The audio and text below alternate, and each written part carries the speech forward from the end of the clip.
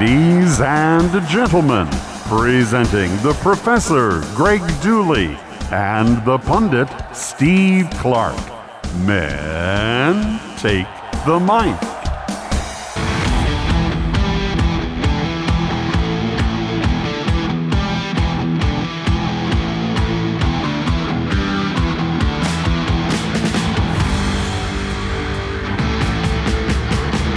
That's right. This is the Professor and the Pundit with Greg Dooley and Steve Clark. We're presented by Nick Hopwood, a certified financial planner, founder, and president of Peak Wealth Management. Retire with confidence. It's great to be joined with Greg Dooley once again. Greg, how are you? Good, man. Doing great. How are you, Steve? Doing well. And Greg, we sit in the press box, but if we really want to have fun at a Michigan game now, we might have to sit in the stands, because it's getting a little sudsy out in the big house. You're assuming that there's not going to be a beer tap in the press box, obviously. Obviously, not one in the press box. Although some of the writers and broadcasters could benefit from having one or two before actually writing. When I picture like an old sports writer, I picture chomping a cigar and they have like a flask or something that they're taking pulls off of. It seems to be part of that vibe. But yeah, the press box is probably going to remain dry, but the rest of the stadium with the new law could allow alcohol is what I'm hearing. So now, see, the thing is, I wasn't around when people are telling stories about cases being thrown over a fence and over rows and people sharing things in jugs and I heard that flasks and all that sort of. It seemed like everybody was getting toasted at a Michigan game in the 70s. There was no security. I was never around that. Every time I've been around the stadium, they're like checking inside your jacket. They want to make sure that nothing's in your pockets. And it's like, how did these people ever get away with it back then? Because I certainly never saw it growing up. 2 points of view. I heard in the 60s, you would literally have groups of students with a keg sitting in the stands. Exactly. Yeah. How did that? It's like, I think we went from completely allowing it to happen to a dead stop. We're checking everybody. Well, type of environment. I think they just covered it with a box and they just said, "This is our droid," right? Star Wars was hot, right? They just wheeled it right in, right? Made a few beeps. So when I went to school in the early 90s, yeah, we used to just jam the Fireball, whatever the flask, in our pants, and no one ever checked. I mean, it's like the Kentucky Derby. You're not technically supposed to bring in booze, but everyone figures out a way. And nobody felt there was much enforcement. No, and like we thought we were so clever when we went to the Kentucky Derby one time. We hollowed out the bottom of Coke cans and filled them up with rum or something like that, right? And sealed them up with aluminum tape in the bottom and put them right on top of our cooler. You can bring a cooler in with non-alcoholic drinks.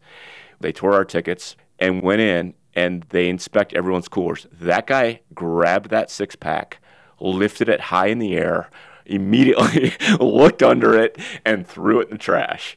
And like, this is the oldest scheme in the books, guys.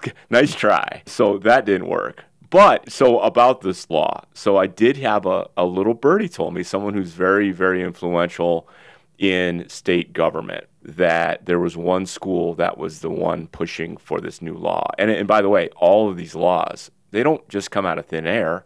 There's someone, say, lobbying or influencing a legislator to create a bill, right? That's how the system works. So, Steve, any guesses on who was the school that was pushing for this? Michigan State. You're a winner. Well done. Check out the big brain on Steve. Yeah, he told me that it was definitely state, obviously the athletic department. And this isn't double sourced or anything like that, but this is what I was told. I'm not surprised. State cut their swim dive program due to financial constraints. So they're the ones that signed the deal with the devil with Caesars Sportsbook, which I believe they're backing off of now. So does it surprise you that they went this way? And clearly, it's a new revenue source for them. It's over and above concession sales. Alcohol, absolutely. You can sell, cup of beer for, what do they sell it for at Pistons games, like $12?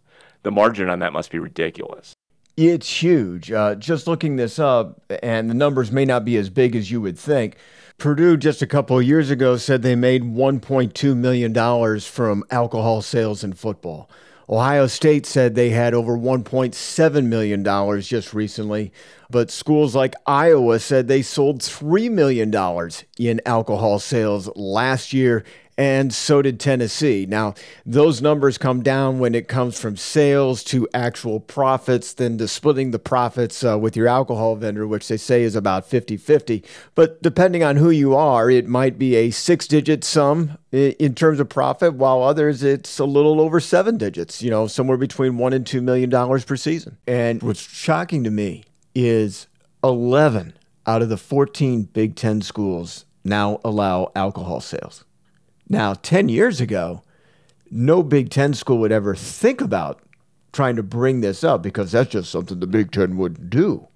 We're too morally above everybody else. You go ahead and do that in all your other conferences. Here in the Big Ten, it means more. No, wait, wasn't that another conference that says that it means more? Anyway, we're not going to stoop down to that level because that's not what we do with the Big Ten. But what was happening was some of these schools weren't bringing in the attendance. Places like TCF Financial in Minneapolis, they built a smaller stadium. Yeah, they have a beer garden, right? Right. They were one of the first schools to do it.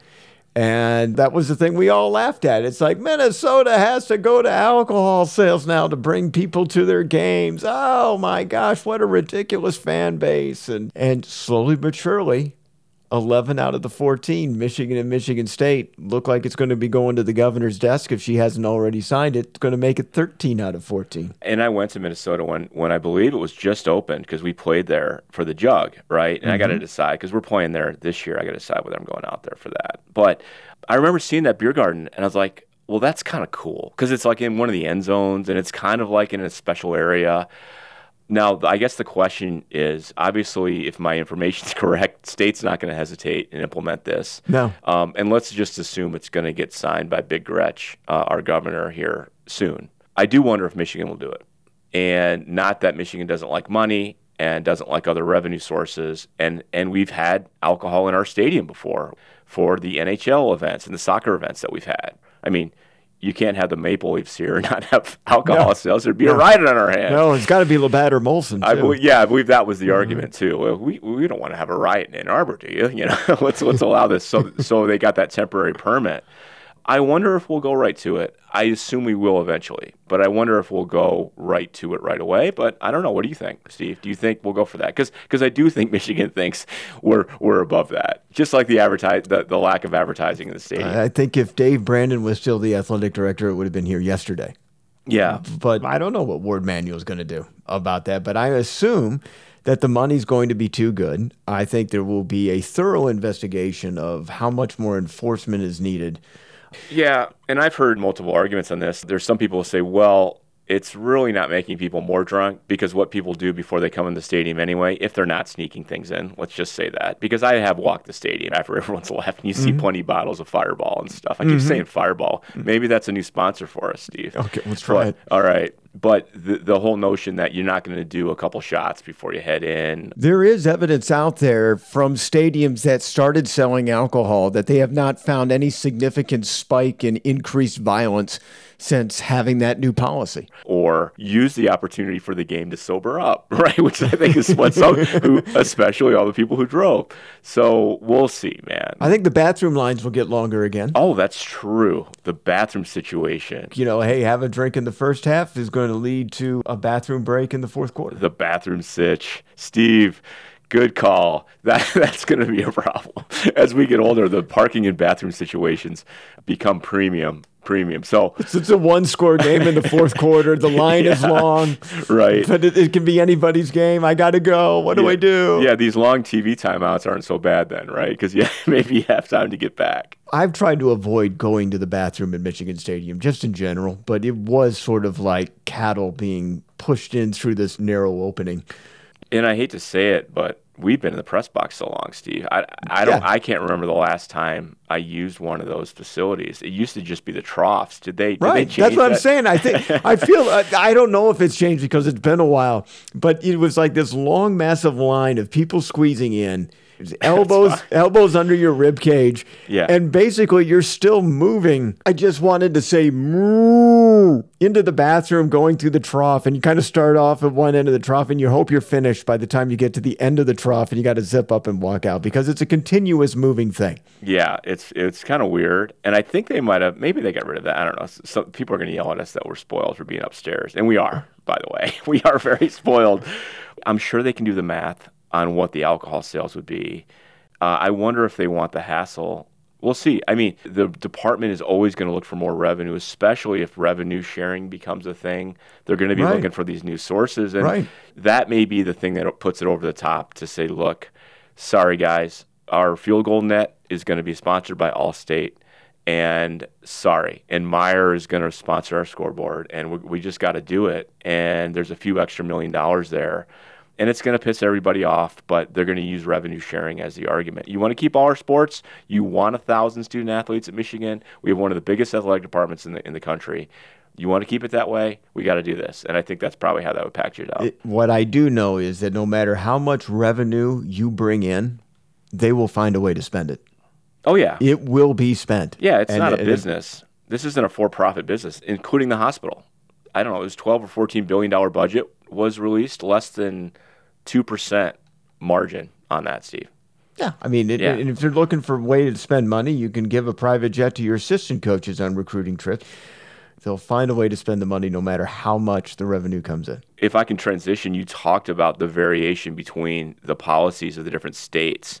Well, that's an interesting tie-in right now with what's going on in NIL, because what you're seeing is, and we've talked about this, is a lot of states are creating their own laws that give the schools in their states a competitive advantage in NIL. And many of them right in there that say, hey, no matter what we do with NIL, you can't touch us. So one thing, Steve, that the NCAA came out with was they just delivered a memo recently to all the schools, and it had a little Q&A in it, okay? And the Q&A was based on actual questions and scenarios that they've seen or heard. And obviously, if the NCAA is going to produce something, it's with a purpose in mind. But they actually address this. They address this notion that, hey, states are creating their own rules. What does that mean to the NCAA? So basically they said, hey, man, sure, go ahead and have your special little state laws, but the NCAA membership is voluntary. You're voluntary members of this organization. And by the way, we have a process to change our rules if you'd like to change them. But we're not going to tolerate you and your state legislature having a special rule and how your universities and students and high school students can interact with NIL that go outside our rules. We're not going to have it. And of course, they were directed at some of the states that already have laws in the books.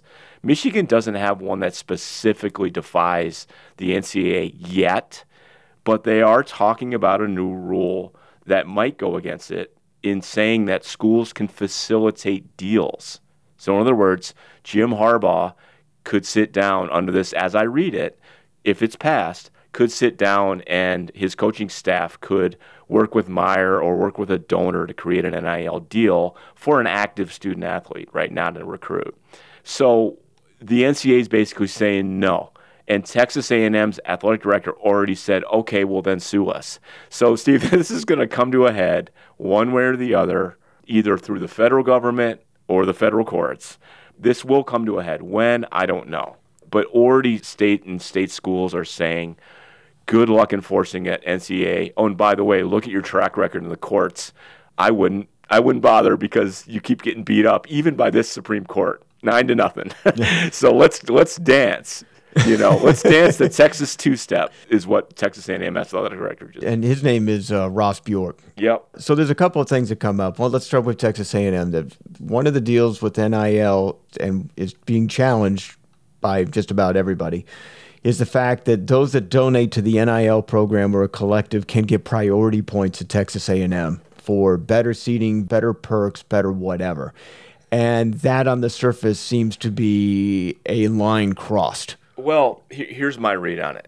I think you can do things like that, okay? As long as it's the same, you can provide these benefits. I think you can, Steve. The problem with what Texas A&M and Texas are doing is they're using their existing fundraising vehicles, their foundations, like the 12th Man Foundation for Texas A&M. They're using that to go, one of the lanes that we can use when you support the 12th Man Fund is NIL. That's too closely associated with the school, and there's a transaction involved. So while the 12th Man Fund is technically a separate organization, the NCAA views it as part of Texas A&M. What they say is so closely tied that it's indistinguishable between, and I think everyone would agree with that. It'd be like athletics develop at Michigan getting involved and saying, sure, you want to write us a check for $1 million? We can give 200 of that to NIL. I think that, Steve, that's what the NCAA has the problem with. How you give out points and benefits, that's just an extension of, to me, what they see as the bigger problem. You got me? Sure. It's a marriage between the school and NIL and the transactions. And I think that's where they're trying to draw the line. And I think that's going to be a problem because that's what Texas and Texas A&M are really doing. And so the points and things like that, that's just a demonstration of how tight the marriage is. I think the school, Michigan, could go, hey, sure, we can come up with a way for Champion Circle to provide points likes or similar system of points. But to me, it's the notion of offering that. You're demonstrating that marriage that they don't want. So that's where I think it's verboten. And by the way, to my knowledge, there are no plans for Michigan to integrate its priority point system with the collectives now or in the future. But that's where we stand. Second issue, I think it's either in Oklahoma or Missouri, where state legislation has said that kids in high school can start getting money off of NIL if they attend the university within their own state. That's right. So a competitive advantage. If you're making a decision whether to go to Missouri or Rutgers, hey, go to Missouri, and under our state law, you can start benefiting from NIL immediately. Like, you can start working on your deals. What they're trying to create is a competitive advantage for their high school students to make a good choice, which is a state school. So if you're a Missouri kid, you can make money right away. Yeah. As a high school junior or senior, if you pledge your commitment to an in-state school within the state of Missouri. Yep, and I assume it's based on letter of intent or whatever, but yep. Right, but if you decide I'm going to Illinois, a neighboring state, I can't make money. Yep. As a prep player. You got it. You got it. That's it. So that is the part of the state laws versus the NCAA laws. Yeah. And with that, the SEC is starting to become at war with one another. Because some of these schools are adopting it, while in some other states in the SEC are not. Some of these involve the new coming schools, Texas and Oklahoma, joining the SEC and having potentially a competitive advantage in that type of situation. And a lot of the old guard are not very happy about that at the moment. They're not. So the irony, of course, you might think, oh, we can pay players now legally. Great, because we've been doing it forever. Okay, I think that's pretty widely known that there was shenanigans going on in the South. That's fine, right? We've heard stories, and we've heard stories from recruiting coordinators who said we lost players at the final hour. But might have happened recently. Here's what happens. What happened was the car dealer in Clemson, South Carolina, used to be able to write a $100,000 check, and that used to be the number, right? That was required to get that 4-star receiver or 5-star guy, right? Or a couple $100,000, and I'm not suggesting these are small numbers, but now the scale for top performing athletes at schools is much higher. So the stakes got raised, and now Michigan can do it. Michigan can provide NIL to active athletes. Okay, I'm not talking about recruiting. Okay, but what you can talk about is all the opportunities at Michigan when you come here. That's something that can be public, that can be very vivid. You can answer questions to the family. You can point them to Jared Wangler in Champion Circle or Jamie Morris over at Stadium in Maine and go, you can talk to them about their program. Okay, you just can't offer any promises or inducements or incentives to come here. Okay, but the existence of these things, so this leveled the playing field against the South, who was paying players all along, and the stakes got raised. So now Michigan donors who didn't want to get involved with any of this crap before, hopefully they didn't, right? Now they can. And do you want to go up against Michigan's money cannon, as we call it, Steve? I believe it's undefeated. as we like to say on the internet. Okay. So now they got to compete. And I think, and again, I think we'll talk about this. I was able to sit in on Michigan's Empower presentation, but it's part of their message that this is a competitive advantage for Michigan, actually. If you do it the right way and you leverage our unbeaten, undefeated alumni base, right, that we can win the long game here and win it now. We got to get the right people involved and get the right people on board. And I think the athletic department needs to have a unified strategy around this. But we can win and we can beat the car dealer who is probably going to get tired. Think about the guy at Mississippi State who got all excited about NIL and he's writing this big check. And then Mississippi State gets beat down once again in the SEC. You know, at some point, they call it donor fatigue, right? Don't you get tired of it?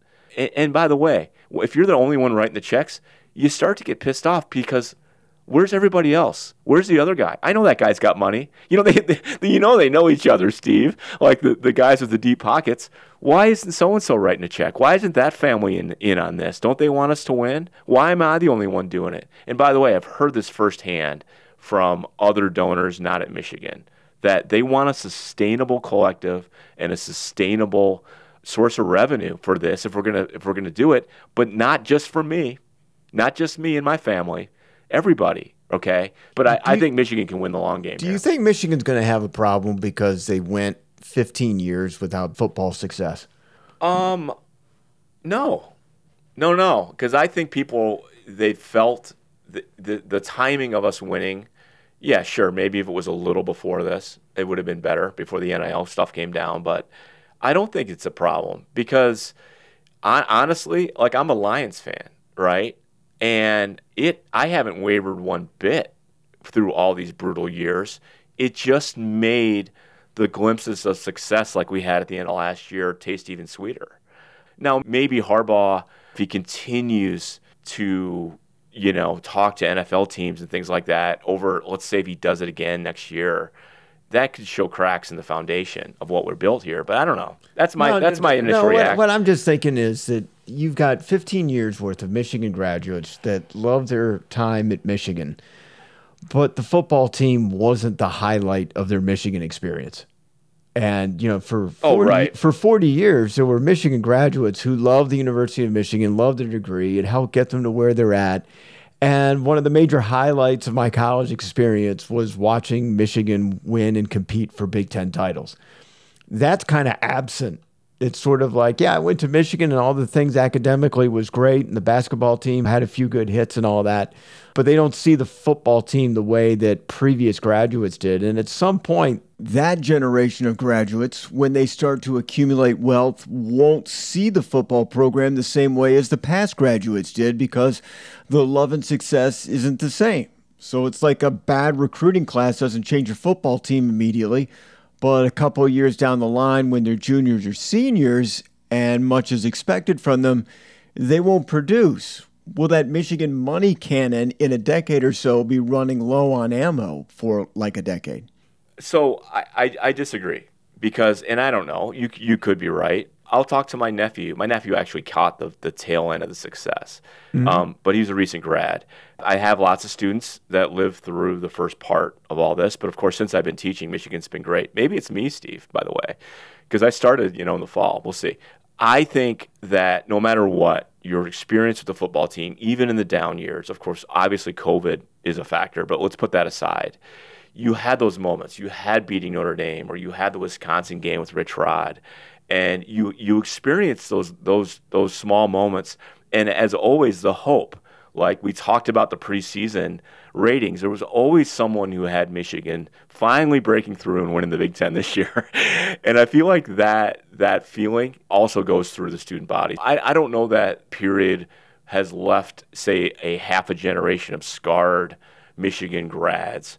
But I could be wrong. Yeah, it could have, as they become business leaders and things like that, maybe their association with the school is stronger than, say, many other people like me who grew up in a golden era where we won a Big Ten championship every year and went to Final Fours and Frozen Fours and all that stuff in the early 90s. And maybe I'll talk about this next time, but I was able to attend the Empower event. And one of the themes of the Empower event, and the Empower is kind of this brand, this marketing brand that the football team developed to identify opportunities not only for NIL, but also business partnerships, because now donors can have relationships in some form or another. Business donors, actual donors can have relationships with players, right?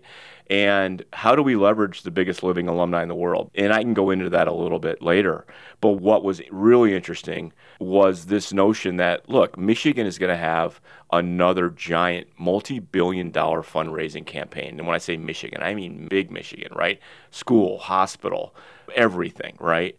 And one of the big donors was at the Ann Arbor event, made the point that it all starts, all the conversations tend to start with the one thing that unites us. Yes, the Block M, but sports, athletics, and often it's the football team.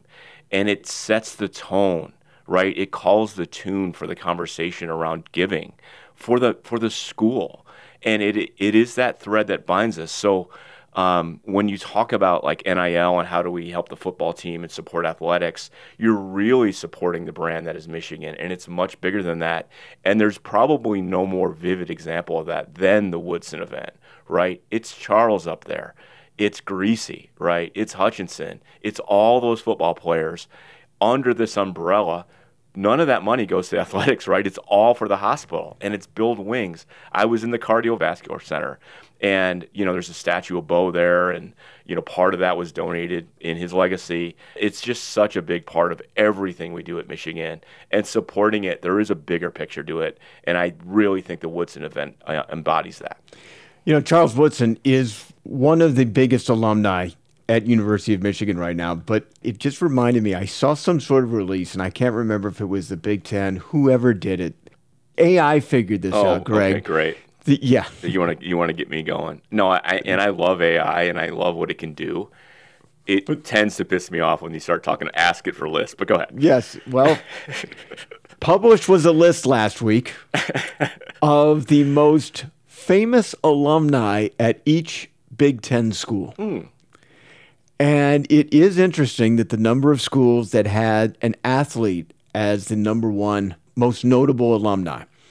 Nebraska seemed to make sense with Warren Buffett. Okay. Yeah, sure. Ohio State was Jesse Owens. Okay. What do you think Michigan is? I mean, it's probably Gerald Ford. It is Gerald Ford. Okay. AI came up with Gerald Ford, but how far back? How far back is Charles Wood? How far back is Charles Woodson from Gerald Ford? He's back. I think Tom Brady's slotted ahead of Woodson. No offense, Charles. I'm trying to think.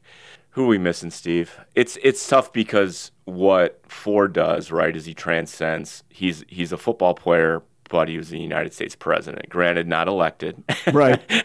But he was the United States president. Yeah, it's tough after that. So here are some of the other schools that are just off the top of my head. Yeah. Indiana, Mark Cuban. Oh, boy.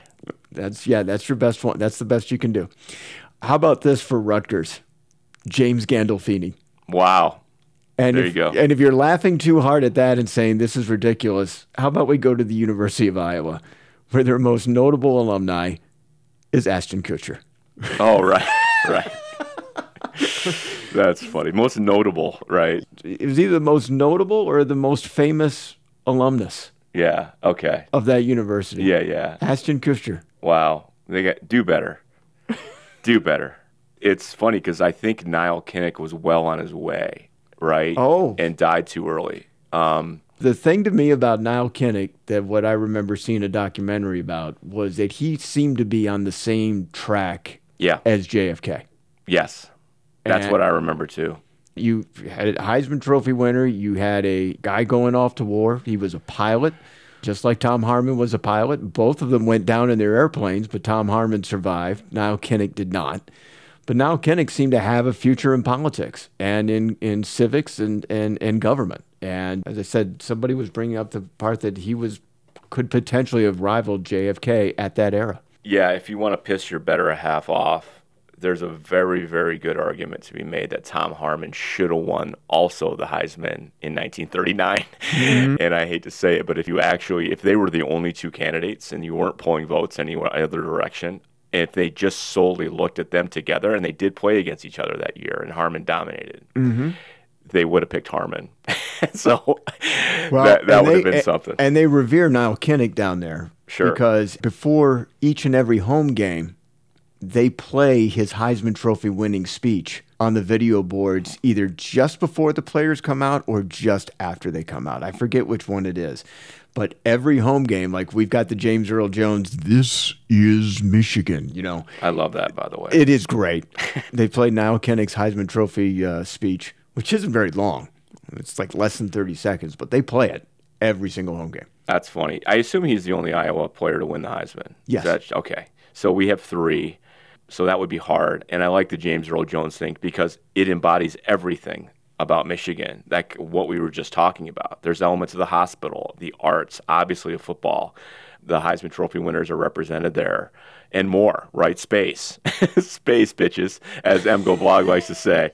So it's all there. I love that. And, that brings it to mind, speaking of just tying it back to the Woodson, one of the auctions they had was they printed up all these really cool prints of probably not the most memorable game, but really one of the most gorgeous scenes pregame was the Penn State game, and I forgot. So this was the October game against Penn State where we pretty much housed them, Steve, if I recall, right? It was the best victory. I mean, most dominating victory. Many people say it was Michigan over Ohio State, but the most dominating victory from beginning to end was Michigan over Penn State. Yeah, so it was a maze out. And I remember, we've done really bad, we Michigan fans at maze outs, because I don't know, people don't care, they don't know.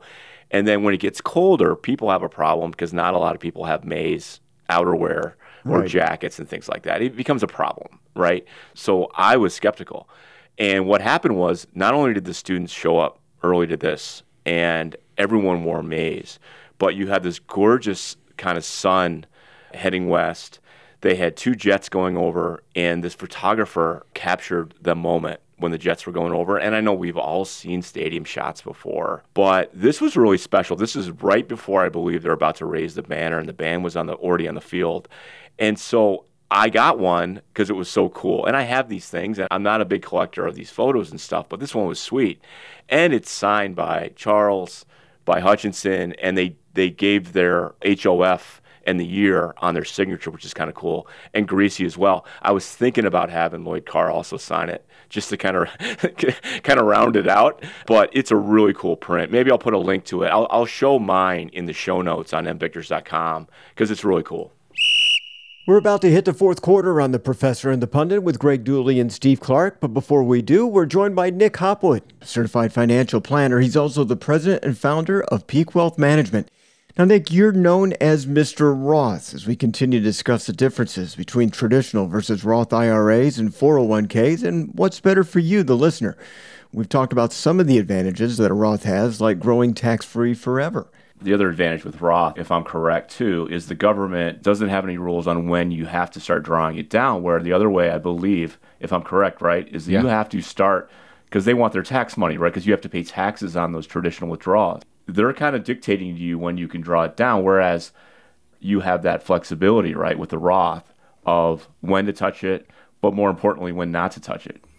Yeah, the rule was 70 and a half. Now it's 73, and it's going to 75, actually. So this will be 75 for our age group. But imagine this, thinking about those required minimum distributions. If I'm a University of Michigan grad, I'm doing all the right things, great income, great savings. I get to $1 million in my portfolio by age 40. I see a lot of these guys, okay? They got $1 million at 40. Well, if they're growing through deposits and good returns, it should be $2 million minimum by 50, right? If we double every 10 years, $4 million by 60, $8 million by age 70, maybe $12 million by age 75. These are going to be monster required minimum distributions where you're going to be in that 37% bracket, soon to be 39.6 forever. So you just have nowhere to hide on these taxes if you've been a good saver. So that's why 3 years ago, I went 100% Roth because I'm 44, right? I was a good saver up to age 40, and I decided this is going to be a problem. So I'd rather pay the 37% now, get it over with, and be done. And that's why they call him Mr. Roth.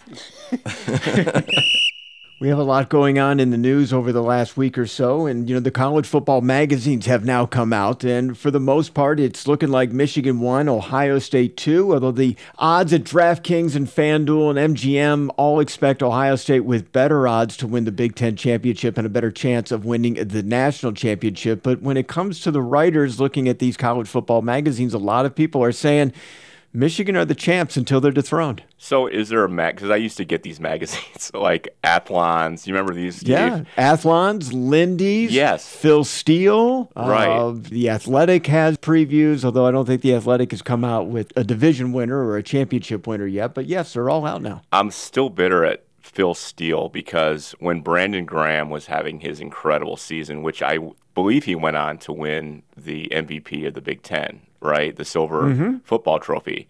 Phil Steele left him off of all three teams on his mid-season Big Ten, during the season rankings for the players. And that's such a hard standard, but he left him completely off. And I'm like, this guy's a clown. And of course, it's probably really hard to do the job that he does. But who is your go-to, Steve? Like, who do you respect the most, or is that a loaded question? That is a loaded question filled with trade secrets into my preview. But let's just say I use them all. And when I'm doing a team preview, I gather as much information as I possibly can. And for some schools, it's only a couple of sources. And for other schools, it's a lot.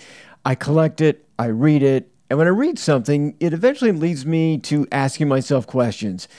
And the authors can't answer the questions back for me, so I start researching even more for the hope that it might provide an interesting answer for me and the listener. And generally that works for me. But some of the leaders in covering topics or teams are not as good as they used to be, and their coverage has significantly gone down. When you say gone down, like, what do you mean? Like, in terms of quality and what okay. they're actually saying, is there anything new that's being said, or is it really generic, or is it really off the wall? Like you kind of missed it, like Brandon Graham not being selected first, second, or third team. Well, so speaking of our friend Seth Fisher, they do an awesome job, but their preseason magazine is heavily focused on Michigan, and they do analysis of the other teams. But they have, to fill the final few pages, Seth always does a Q&A and invites me to it, but I don't know anything about depth charts or opponents or anything like that, and ask questions like that, but I can see what everyone else wrote, to their answers, and it can't help but influence you. Oh, I didn't think of Minnesota, like when they talked about this. But I bring that up because I wonder if there's a little bit of that going on. Like the other magazines kind of look at, well, who do they have? Look for clues about who they have ranked in their top 10, or maybe talk to each other. I'm just wondering how homogenized they are. You know what I mean? Well, there is a little bit to it, and I see that through organizations. Like I see that through Fox Sports. I see that through CBS because, and to a certain degree ESPN, but not as much. Say if you have a cluster of 5 that works for the same publisher, all seem to be very high on this particular team, while the other 3 major instruments that are having roundtable Q&A don't even mention them. Okay. Or don't see them as a champion as this one group does. And if you got all 5 individuals that say they're individuals acting on their own, all agreeing that they believe in this, or believe in this team, or believe in this coach, it does make it appear that everybody comes out kind of with the same answer. Sort of the same way when you're like picking games and the same 5 analysts from the same publisher are picking the same upset. Oh, right. What independent work is really being done here? Well, I think there's safety in that, right? And I think we've talked about this before, but I think there's a lot of people who just don't want to look stupid, right? Mm-hmm. Like, no one's going to go out there and say, I would assume, that Minnesota is going to win the Big Ten, right? Now, if they do, they surprise everybody, but no one's going to maybe hang out there like that. I am curious, though, Steve, was anyone, say, more down on Michigan? Because it's funny saying that, right? But that's kind of where we are right now, where expectations are either 1 or 1A in the Big Ten, and then playoff or just outside it, I suppose, is like the floor. Was anyone like, no, 3 or 4 losses, they lost too many key pieces? No, I haven't seen it. It's funny. It's kind of the flip now, Greg. When Michigan wasn't doing well, you had a whole bunch of optimists saying Michigan's going to win 10, 11 games this year and they'll win 8. And it's kind of like what their trend was. There's always that fringe element here in the local department, but now that Michigan has won back-to-back Big Ten championships, the national media is saying, look, it's going to be Michigan, Ohio State. Look out for Penn State. We're ranking them in the top 10 as well. Penn State hosts Michigan this year. Penn State has to go on the road to Columbus. Look out for Penn State. They're a sleeper at number 3, but it's Michigan and Ohio State's world. The only people that don't see them as 1 or 2 are probably the same local element, but just a different faction, the ones that are more pessimistic on Michigan during a regular season, just in general. So Yeah, I get it. Did any of the other Big Ten teams, did anyone have, say, a Wisconsin or a Minnesota or somebody of that ilk in the Big Ten championship, and I don't know if they break it down that tightly, Steve. Well, the idea that somebody has to represent the West in this final year that the Big Ten has divisions, it could be anybody. Oh, right. That's true. It could be anybody again. 6 out of the 7 teams could possibly do it. I think logistically it's 5. But there's a lot of unknowns. I mean, can Luke Fickell bring Wisconsin back to the top? The thing is, Wisconsin made a slight change in their offense and they went down the drain. Luke Fickell is completely changing this offense, and it's going to be more passing, and it's going to be more of a running quarterback, and that's a really, really sudden change for Wisconsin. But can Luke Fickell change things around in 1 year? Matt Rule at Nebraska. Nebraska has always been on the fringe of being a real dominant team, but they have always found a way to lose in the last series, under Scott Frost. And under the interim coach, it wasn't much different. So Matt Rule's come in there, and he changed Temple around. He changed Baylor around. Can he change Nebraska around in 1 year? May not take as much since they were so close to winning anyway. And then you have Iowa and new offense led by former Michigan quarterback Cade McNamara and probably his number 1 weapon, tight end Eric All, who used to play at Michigan too. Can Iowa's offense register a pulse? And if they can, and their defense plays just as well as they've played in the last 10 years, and Iowa's probably as good a threat as anybody to win the Western Division too. But it's a real crapshoot out there in the Wild, Wild West. And I do wonder about the long term, like where are we going with how we're determining champions? Is it going to get weird with all stacked together? We talked about the Big Ten scheduling concept for the next couple of years after this, that we agree that it's probably a good thing the way they structured it. But a lot to come. We'll see how it goes. That's going to do it for this week. Thanks for listening, and thank you for subscribing. If you're enjoying the show, please rate and review, and then share it with others. Your reactions make the work rewarding. Special thanks to Nick Hopwood, our sponsor. If you need a certified financial planner or think you could do better with one, go to peakwm.com.